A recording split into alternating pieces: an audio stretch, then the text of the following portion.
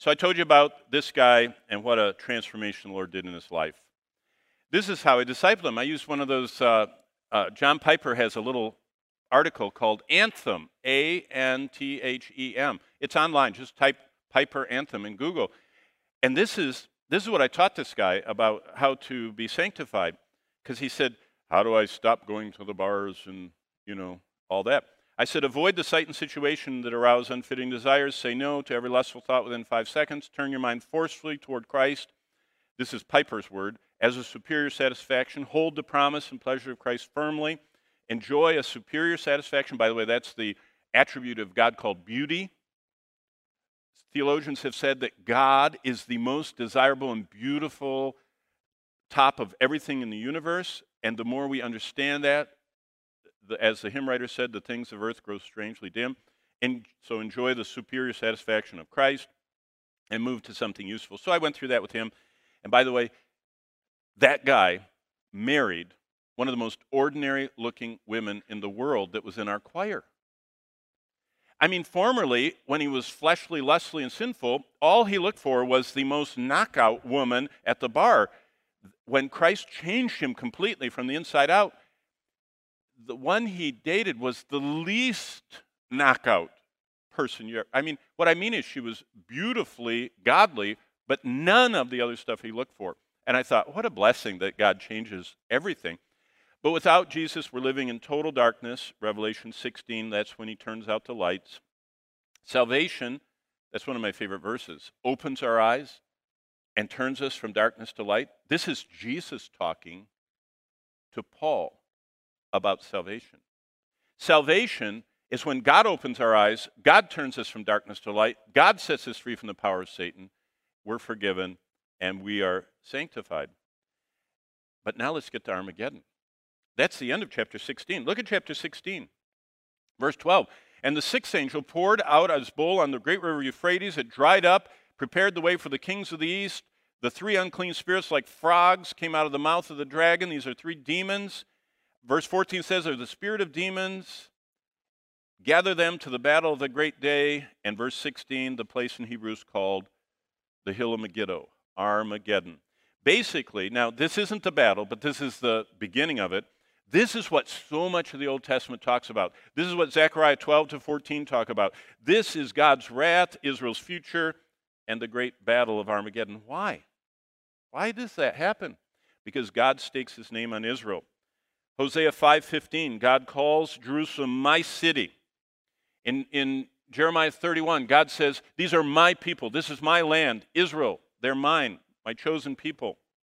So during the tribulation, all the nations of the earth turn against the Jews, the people God calls them my people, and against Jerusalem, the city God calls my city. And look what the Lord says in Zechariah 3. The Lord will go forth and fight against those nations when he fights on the day of the battle. Actually, if you keep reading Zechariah, it says all the nations of the earth gather.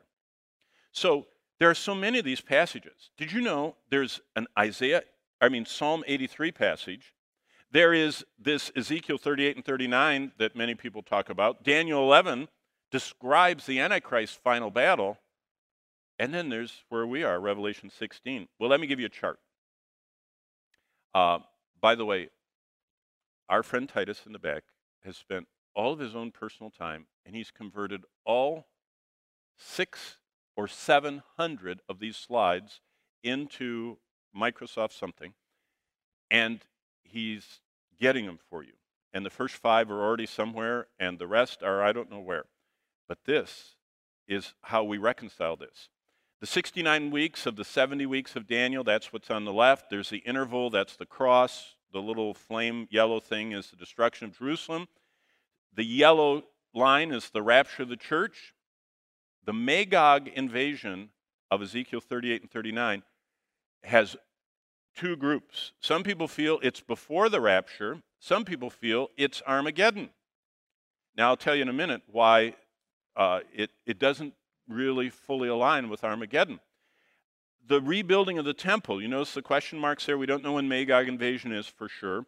We don't know when the temple gets started rebuilt. But we do know at the middle of the tribulation, the abomination of desolation, and from that point on is what is called the Great Tribulation.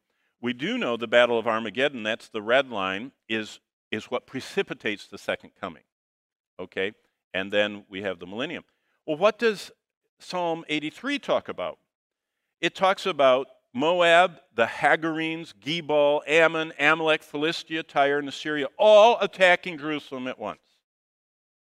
Now, wait a minute. Moab are the Palestinians and the central Jordanians, geographically. Hagarenes are the Egyptians. You know, Hagar was the matriarch that came from Egypt. Gebal describes northern Lebanon, which is where Hezbollah is. Ammon, that's where the Palestinians and the northern Jordanians are. Amalek, that's the Sinai Arabs. Philistia, that's Hamas in the Gaza Strip. Tyre, they actually have the area of Tyre, that's Hezbollah.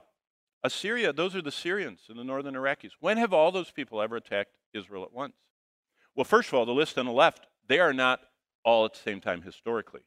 So already we're having a problem. So if it's a geographical, when is the Psalm 83 war? That's very interesting. Now, where's the Ezekiel 38 and 39 war? I mean, God gives geographic locations for us to think about stuff. And if you took a map and plotted, in fact, here is a map where you plot all those places. Magog is South Russia. Gomer Togarmah is Turkey, Syria. Iran is Persia. Libya is Libya. Ethiopia is Ethiopia. They all attack Israel, which is very interesting. Now, this is not a Bible map. This is from Bloomberg or something.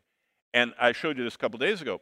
They recently published this and said there's a new Middle East Cold War where, you know, the U.S. is with its allies or against Russia with its allies. And Russia's allies are the green, and the U.S.'s allies, which happen to also be Israel's allies, are the red. That's very interesting because that's very similar to Ezekiel 38 and 39. But what Daniel and Revelation 16 and 19 talk about is different. It's not just, you know, the coalition of the Muslim nations or those old aggressor, you know, the old enemies of Israel. Do you know what Daniel 11 and Revelation 16 and 19 talk about? It talks about what Daniel 11 says is that the Antichrist is sitting with his tent, with his back to Jerusalem, and he's looking toward the west. In other words, his base is looking to the west, and so there's armies coming from what we would call Western Europe. There's the armies coming from the north. There are the armies of the, you can actually read it, the kings of the south, and then the kings of the east. So this is far bigger than Ezekiel 38 and 39 or Psalm 83. And it's huge. The kings of the east, I mean, you know, China, you know, whatever, the tigers, they call them, you know, Korea, Japan, all of those nations coming across. The armies of the north, of course, Russia and all the former Soviet Union, you know, those nations. And then we have the armies of the west, of course, Western Europe and the Western world. And then the great African armies. In other words, Armageddon is much bigger than Ezekiel 38 and 39, much bigger than Psalm 83. It's the final war of everybody. And what God says is judgment crescendos. At the end of 16, God said it is done, and Satan, who was defeated at the cross, is in the final stretch. The ultimate megaquake rumbles. It's called mega seismos in Greek. How do you like that? Sounds just like English. You know, seismic and mega, you know, like a mega meal. And so it's a big seismos earthquake, the biggest one of all. Jerusalem is split, and it says every island and mountain starts moving on earth. So this is a crustal convulsion, not just the tectonic plates around the ring of fire. All of them start moving. Every island is moved, every mountain. Why? God is initiating the preparation of the earth for the millennial renewal. See, God is always, I mean, he's got this plan, and he's orchestrating it, and he's using the judgments to start getting the earth ready for the millennium. And he renews and does a lot. But during this time, God rains down. Look what he rains down. Look at the end. Verse 21 of chapter 16. And great hail from heaven fell on men. When did this happen before? In Joshua's conquest of the land. How long did it take Joshua to conquer the land? 7 years. How long does the tribulation last? 7 years. There is such correspondence between all the Old Testament events, Moses and the gods of Egypt, and Joshua and the conquest of the land, and the king of the north, and all that stuff. But look what happened both with Joshua and here. Hailstones about the weight of a talent. How much is a talent? You look down in the notes of your study Bible, differing weights between 60 and 100 pounds. Can you imagine? They're talking about hypersonic weapons. You know, it's in the news all the time. America has hypersonic weapons. They've tested them. They work. We don't blow the horn all the time. And they're finally letting them out. One of our hypersonic weapons doesn't have an explosive warhead. It's a kinetic energy weapon that they just send this warhead, I don't know, weighs 100 pounds, but they send it at like 15,000 miles an hour. Did you know that 100 pounds at 15,000 miles an hour, you don't need explosions. The kinetic energy, it's like a meteorite. You know how big a hole a little meteorite makes. That's what's going on with these hailstones. And so, I mean, it's devastating. And everything on earth, land, sea, and air starts to convulse. And basically, life without Jesus just brings total fear. The whole world is fearful. And what does that say to us? Why was the book of Revelation written? To scare us, to get a bomb shelter so we can survive the tribulation? No. What did it do to the early, that map I keep showing you of the early people of the first century church that got it? It encouraged them. You know what they thought of? What it says in Romans 8. If God is for us, who can be against us? He will freely give us all things. How about verse 35? Who can separate us from the love of Christ? The tribulation? No. Present distresses? No. Coming persecutions? No. Famine, nakedness, peril, sword? Nothing. That's why God gives humans a taste of hell. It shows what people are counting on. Now we're in this hour. That was last hour. Why does God hate religion so much? Did you know God hates religion? Do you know who started religion? Satan started religion. And that's what we're going into when we go to the next part of Revelation. The last two chapters of the tribulation are unique. Chapter 17, if you turn there, is all about this harlot, what she's wearing, what she says, what she's doing. It's kind of a strange part of the Bible. Then chapter 18 is about all these spices and goods, and God destroying them all. I mean, what is that doing in Revelation? You ought to see what ancient commentators did with this, especially like Calvin and Luther, who did not think, Calvin and Luther are covenant theologians, and so they believe God's done with Israel, and the Jews are finished, and there's no future for them, and all that stuff. And so they're trying to figure out, what does Revelation mean when it has nothing to do with Israel? Boy, that's a hard thing to figure out, And that's what half of Christendom does. The Roman Catholic Church is Reformed too. In fact, what you call Calvinism is really Augustinianism. St. Augustine invented all that stuff. Calvin only wrote it and popularized it. It's Augustinian theology, which is the heart of Roman Catholic theology. But why are those two chapters there? Why, just before Christ's second coming, do we have Revelation 17 and 18? That's, as you're studying the Bible, to understand it, you should ask yourself that. Well, they were living in an ever-darkening world. Now, I'm going to only show a little bit of this because we don't have time, but I was just sitting. Remember, I told you that last fall in October and November, Bonnie and I got the privilege of teaching Paul's epistles. I did the introduction to all 13 of Paul's epistles in Greece and Italy. So I taught the book of Romans in Rome. And one day, as I was on my way to class, we actually stayed in the city. This is where we were. And I was sitting. Where is it here? I was wearing this hat, okay? You'll see it in the picture. Studying my Bible. Now, I'm only going to play a little bit of this. Let's see if the audio works. Amazing implications of the Antichrist global religion. And what a spot to read this, but right here in front of the monument to global religion. Now you can't hear it, but guess what? The people living in this part of the world were confronted with that building. Did you see what the building was? It's called the Theon. How many of you noticed the pantheon? Come on.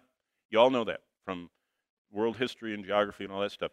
Pan in Greek means all. Theon is gods. The Romans conquered the world, and they did it very methodically, but what they did that was so helpful, every conquered people, they got to take their deity, their god that they worshipped, and Rome took them over, but did not destroy that god. They said, give us your greatest representation of your god, and we're going to take it home to Rome, and we're going to put it in our pantheon. And every time you come to the capital of the world, you can see your god there. And they had all the gods displayed. Now, the deal was, your gods, whatever your god was, keep worshiping him, but just add one more thing to it. Worship the Roman emperor that conquered you. You're too weak to resist us, so why don't you acknowledge we're better than you? You can still worship your God, but you got to worship us too. Me, the king, the emperor. And that's what Hadrian, he's the one that made the current form of the pantheon, but there were pantheons all over the place. There were these places where they collected all the gods, but you had to worship the emperor. That is exactly what these people that got revelation were seeing coalescing, forming all around them. That all the religions of the world were being gathered together under this Roman ruler. What I just described is the Antichrist. What I just described is Acts 17. Why is all this going on? Well, Satan has a goal. His singular focus is what we see in Genesis. In Genesis 3, when mankind fell into sin, there were 4 lies that Satan caused Eve, his first contact, to believe, and then she passed it on to Adam, if you remember.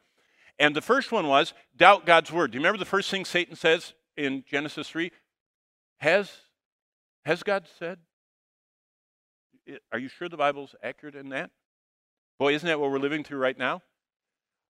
Christians are fighting over whether the Bible really says things that God says are right or wrong. And they say, well, you don't interpret that right, or Paul was, whatever, or the Old Testament has nothing to do with us. And there's Christians, number one, are doubting God's word. That's Satan's. His goal is just abandon God's way by doubting it or doubting God's goodness.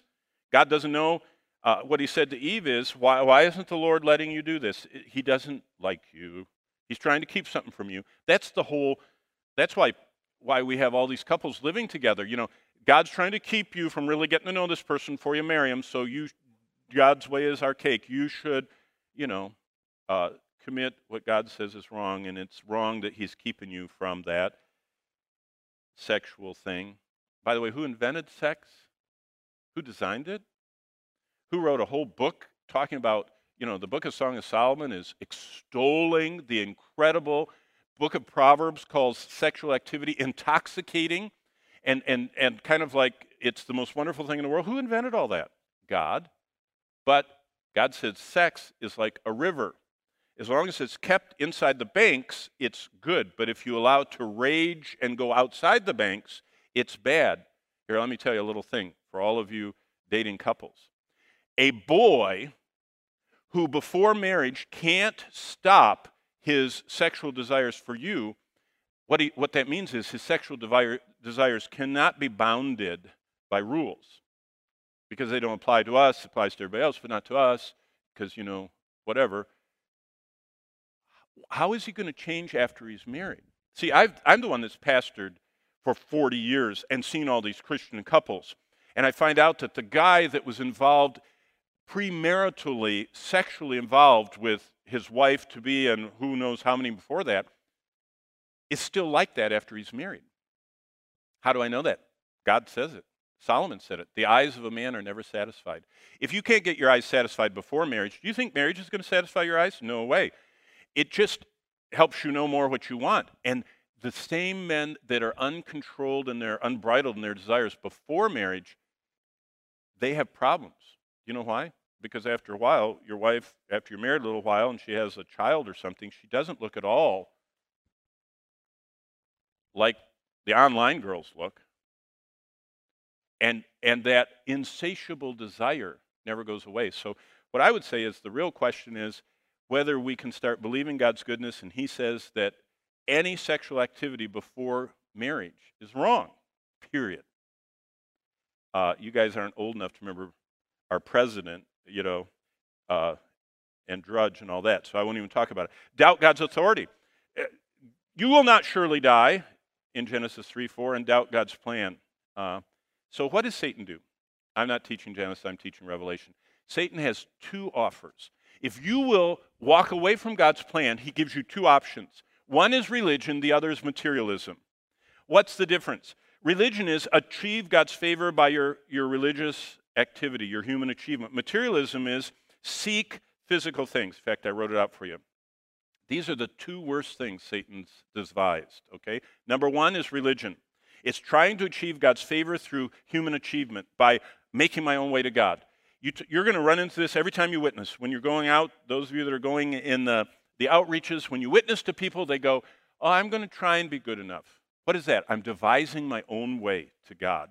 I am going to achieve enough. Why do people crawl on their knees across the piazza, whatever, in Mexico City? To earn their way to heaven. Why do people make the pilgrimages to the holy centers, whether it's Mecca or whether it's Vatican or wherever they go? Why do they walk around with their black suitcase on Saturdays or whatever they walk around, the witnesses? Why do the white-shirted ones ride their bicycles and spend 2 years? They're all earning their way to heaven. That's religion. My own way to God. Satan invented religion. Materialism is the other. If people aren't religious, they're materialistic. They think pleasures, possessions, and power are more important than God. Now notice in parenthesis, I wrote two words. Actively. Those are the people that work on Wall Street, or they're just insatiably in business. They can't earn enough. It's kind of like John D. Rockefeller. How much money do you want? The first billionaire, he said, just one more dollar. They always want more. That's a materialist. Or passively.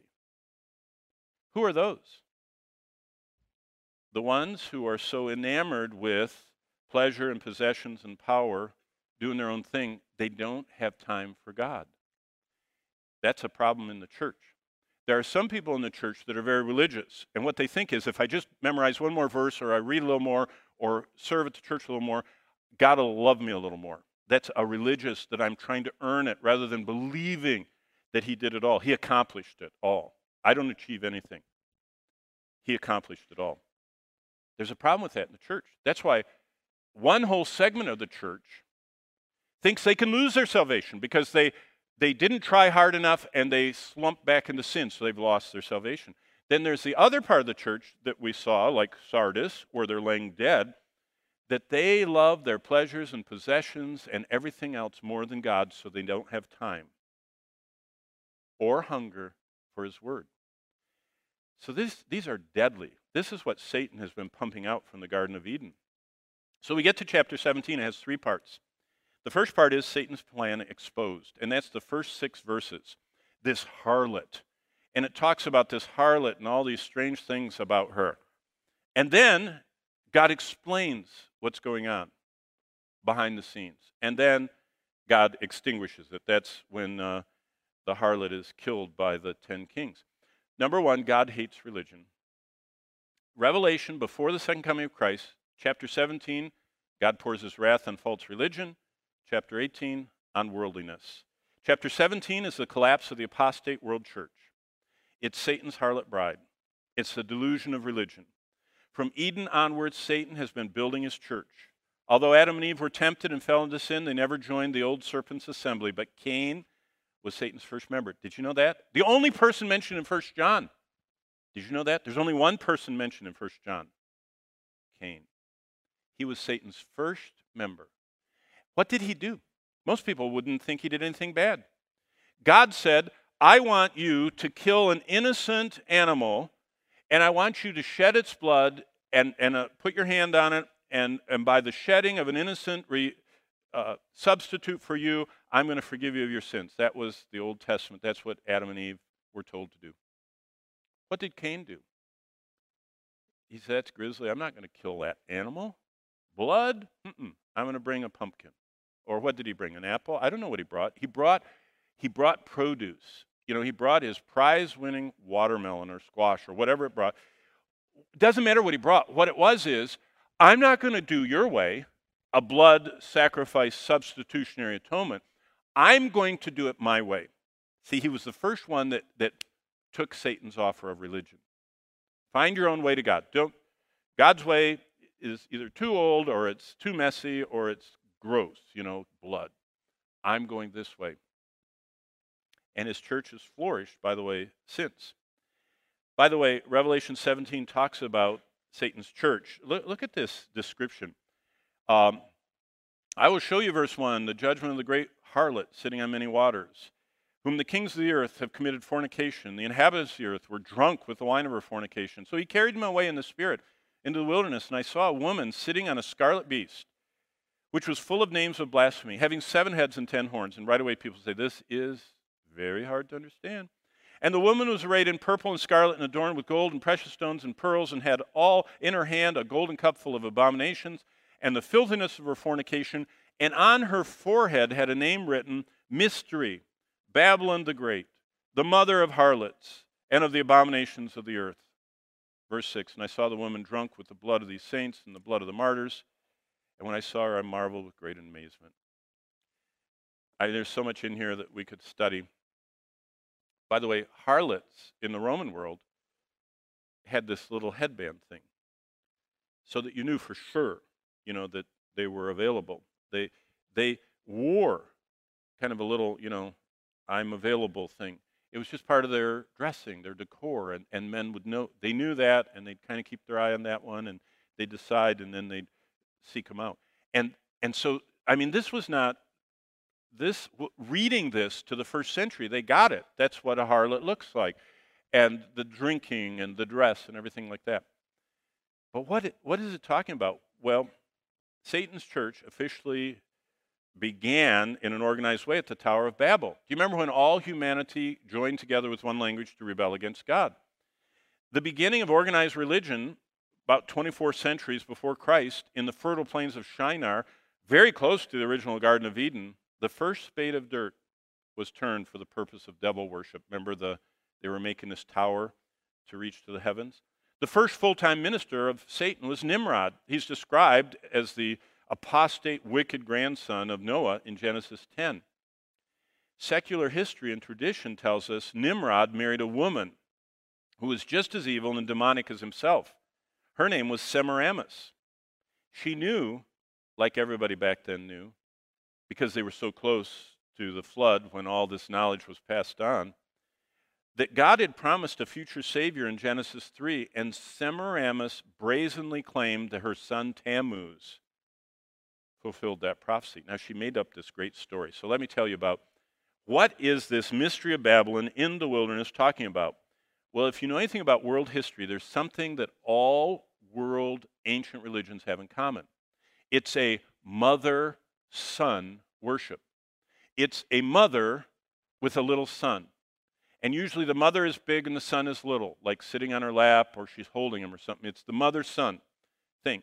Semiramis is the mother. That's Nimrod's wife. The son is Tammuz. What happened to Tammuz, by the way? Well, she said this. Her son was out, walking along the riverbank, and a wild boar found him, and the wild boar, took its tusk and gored him and trampled him, and all kinds of pieces of him were left on the riverbank. And she was sad, and she picked up all the pieces, and she put them into a basket, and she mourned for him for 40 days, and at the end of 40 days, he came to life. Doesn't that sound interesting?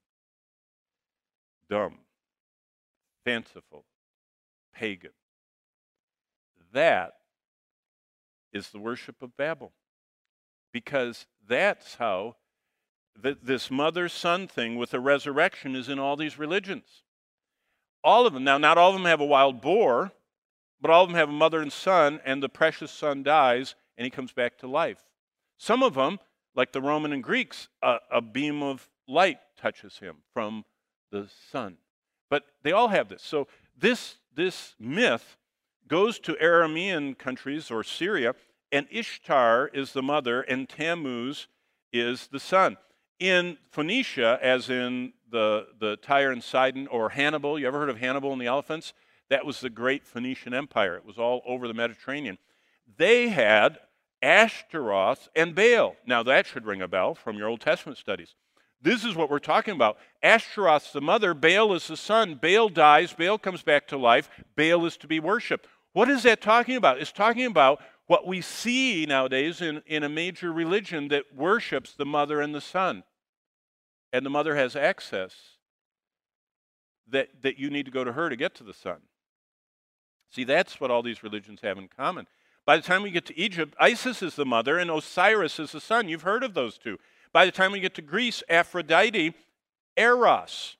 Now, all of you have heard of the last one. In Rome, they renamed the mother Venus. They renamed the son Cupid.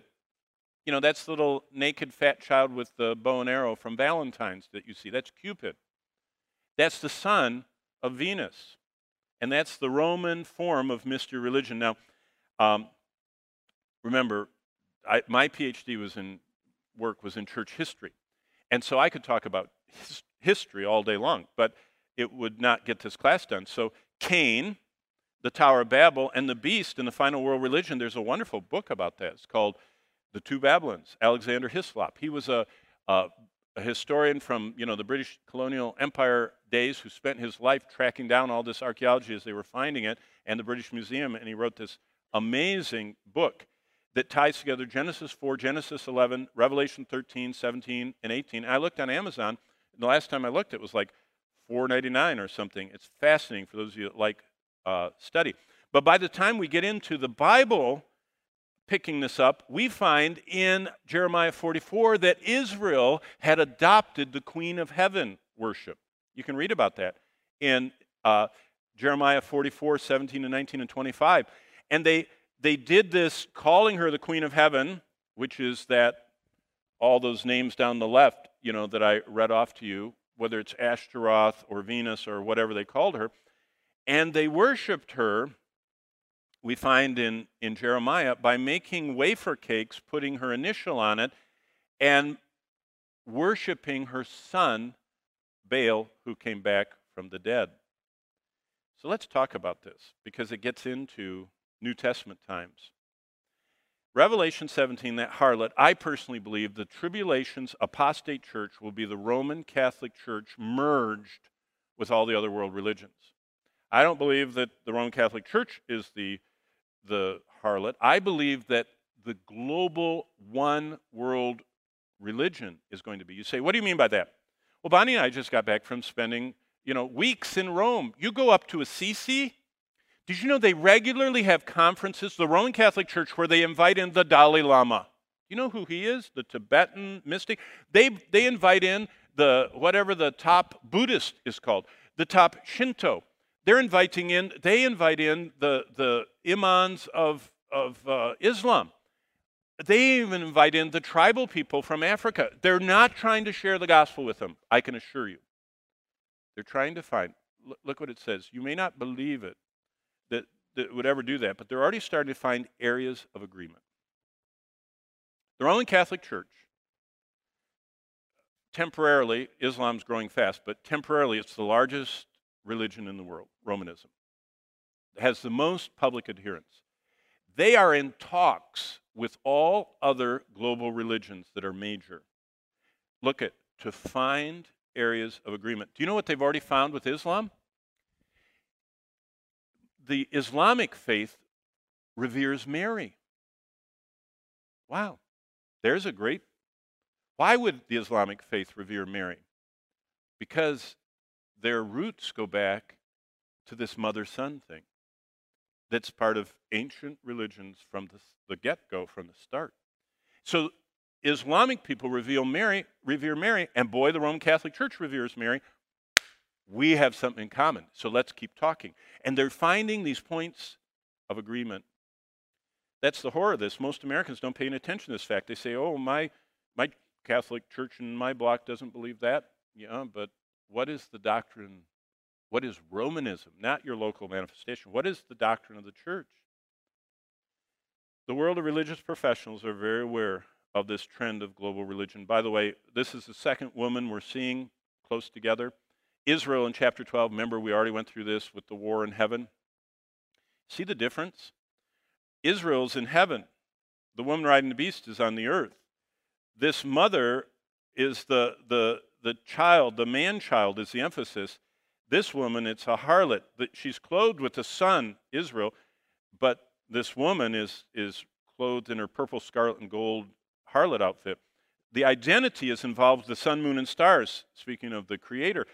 This harlot is earth, the kings of the earth. And then Satan is opposed to this, and you can just see the difference. And look where they end up. Israel ends up in New Jerusalem. The one riding the beast is the habitation of demons and ends up being destroyed in the tribulation. Okay, let's explain this. Starting in verse 7. The angel said, "Why do you marvel, John? You're looking at this. Why are you so confused? Why is this causing you wonder? Let me explain the mystery of the woman and of the beast that carries her, which has 7 heads and 10 horns. The beast that you saw and is not will ascend out of the bottomless pit and go to perdition. And those who dwell on the earth will marvel, whose names," now we've hit one of the most asked about parts of the book of Revelation. Let me read it. "Will marvel because their names are not written in the" what? What does it say? Anybody reading your Bible? I'll wait until everybody can see it. What does it say? The next 3 words. Book of life. What is that thing? That is a lot in the book of Revelation. I didn't even mention, it was already in chapter 13, but I didn't hit it very hard because, it's a huge topic. What is the book of life? Well, I'll tell you what it is right here. Look at this. "They will marvel whose names are not written in the book of life from the foundation of the world when they see the beast that was and is not."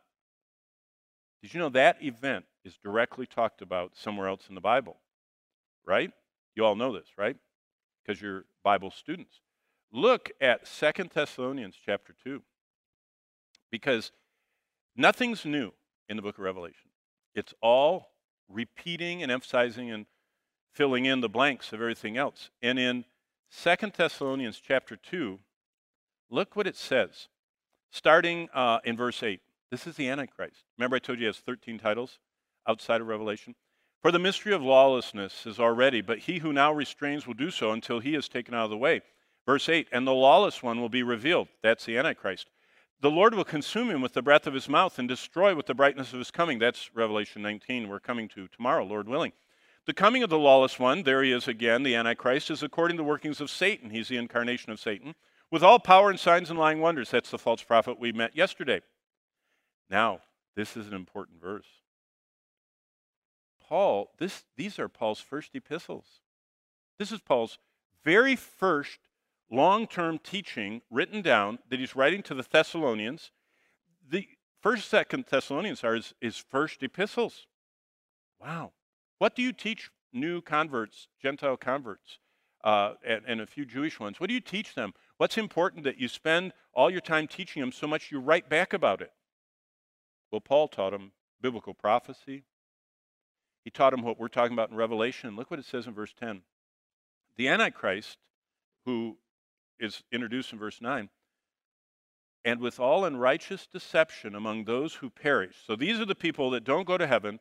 These are the people that are forever lost. They get the mark of the beast that we're seeing in this horrible plague time of Revelation, who perish because they did not receive the love of the truth that they might be saved. I'm not sure if that answered more questions than it engenders. But there's a divine tension in Scripture about this. 11:39.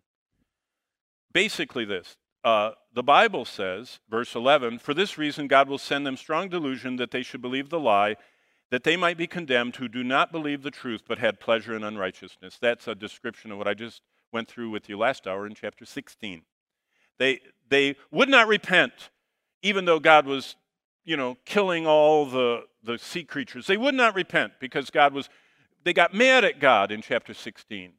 Why did they do that? Because they were sent strong delusion, so they should not believe the lie, so they should believe the lie, so they could be condemned because they did not believe the truth, but had pleasure in unrighteousness, verse 12. But verse 10, all this started, they perished because They don't love the truth. Okay, what's the book of life? Back in Revelation 17. The book of life is the eternal protection from Satan's damning delusions unto the love of the truth. You know what the book of life is? It's a list of truth lovers.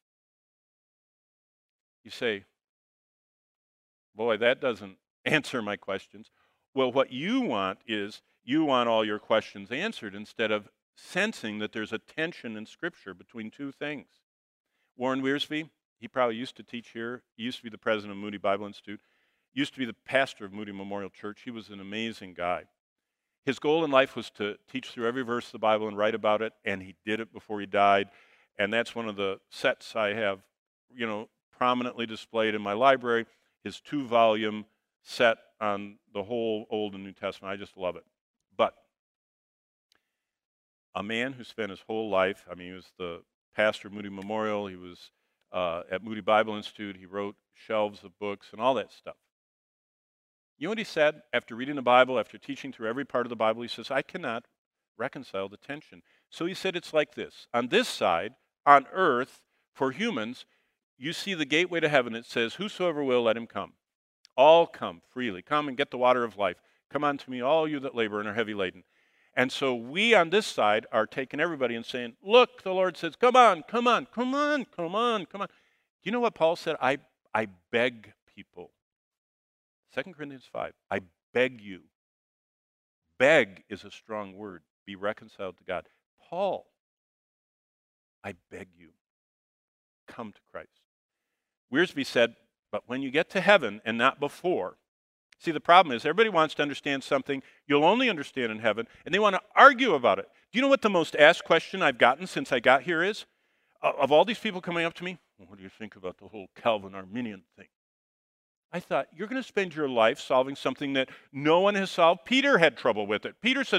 Paul said stuff I can't understand. Why don't you just be like Peter and say, I can't understand it? Why do you think you have to become the one that is the fountain that explains it all? You can't, because we don't understand it till this side. And Wiersbe said, on the other side of that gateway to heaven, it's going to say what Revelation says. Chosen before the foundation of the world. Well, does that mean they don't have... What? Did you know you can't reconcile that?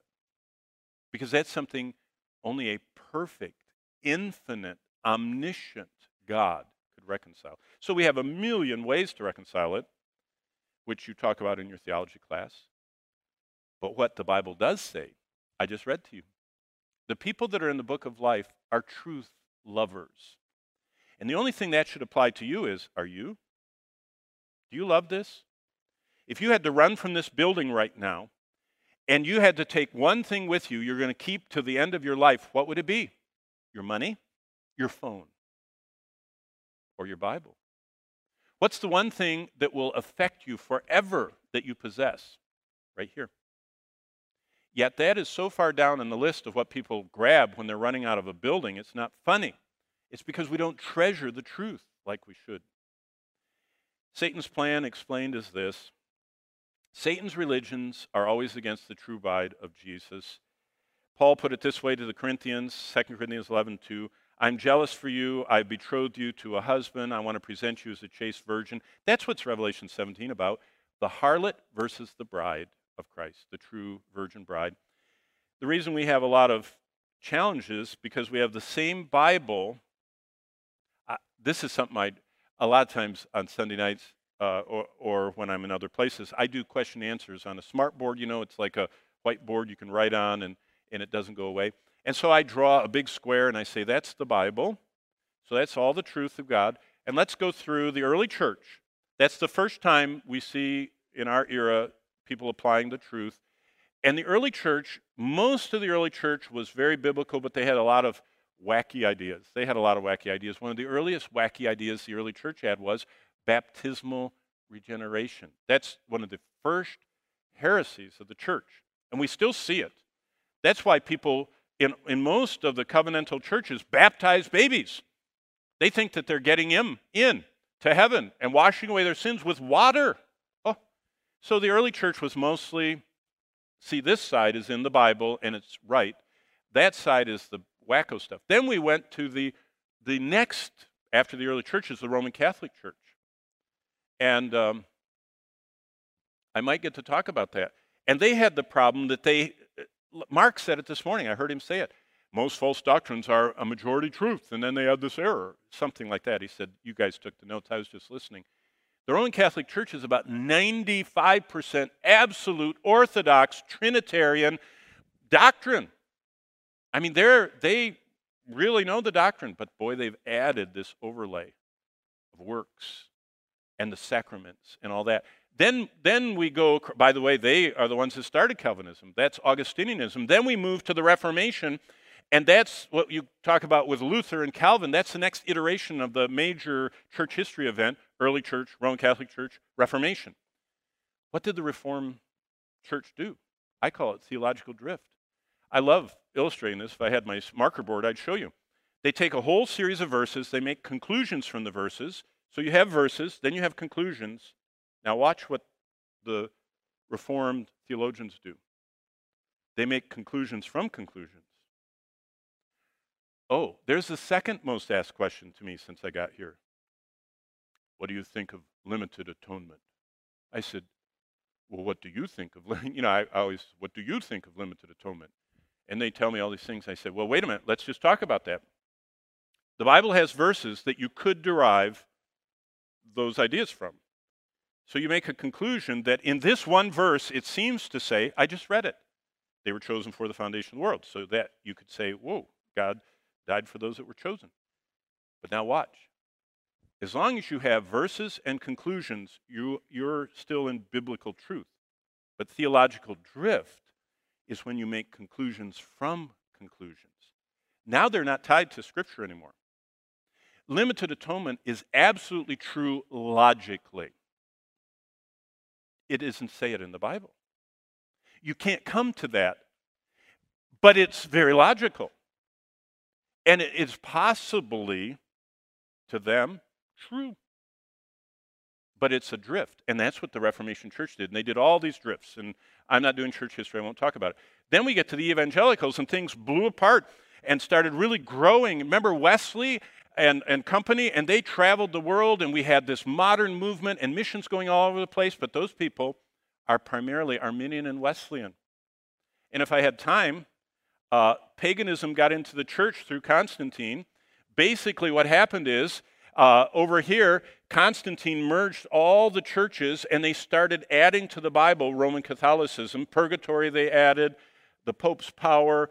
Then they went to indulgences and transubstantiation, and they just most recently in 1950 say that Mary was bodily raptured to heaven. They call it the Assumption of Mary. What happened to the churches? Judaism, Christ came and explained and launched his church. There was one holy church. The Armenians went off. The Coptics went to Egypt. There was a schism. We have the Orthodox Church, then Luther, and we started, the Roman Catholic went off, from 1517 on. Out of Lutheranism came the Reformed Church, the Anglican Church. Hey, where are you from? There's the Methodists. There's the Christian Reformed. They're off the Anglican way. The Episcopalians, the Assemblies of God. The Reformed Church went into CRC and Presbyterian. The Unitarians. The Universalists. Wow, that came out of Czechoslovakia. The Baptists, look at where they are. The Quakers, they're relatives. These people all evolved out of this. Church history is fascinating. But what does God think of all this? He's going to extinguish it. What does he extinguish? Religion. There's 7 reasons I'm not a Roman Catholic. The Mass is absolutely against the Scripture. Mary was a sinner who needed to be saved. Tradition does not trump Scripture. We do not worship images or revere them and bow down and pray to them.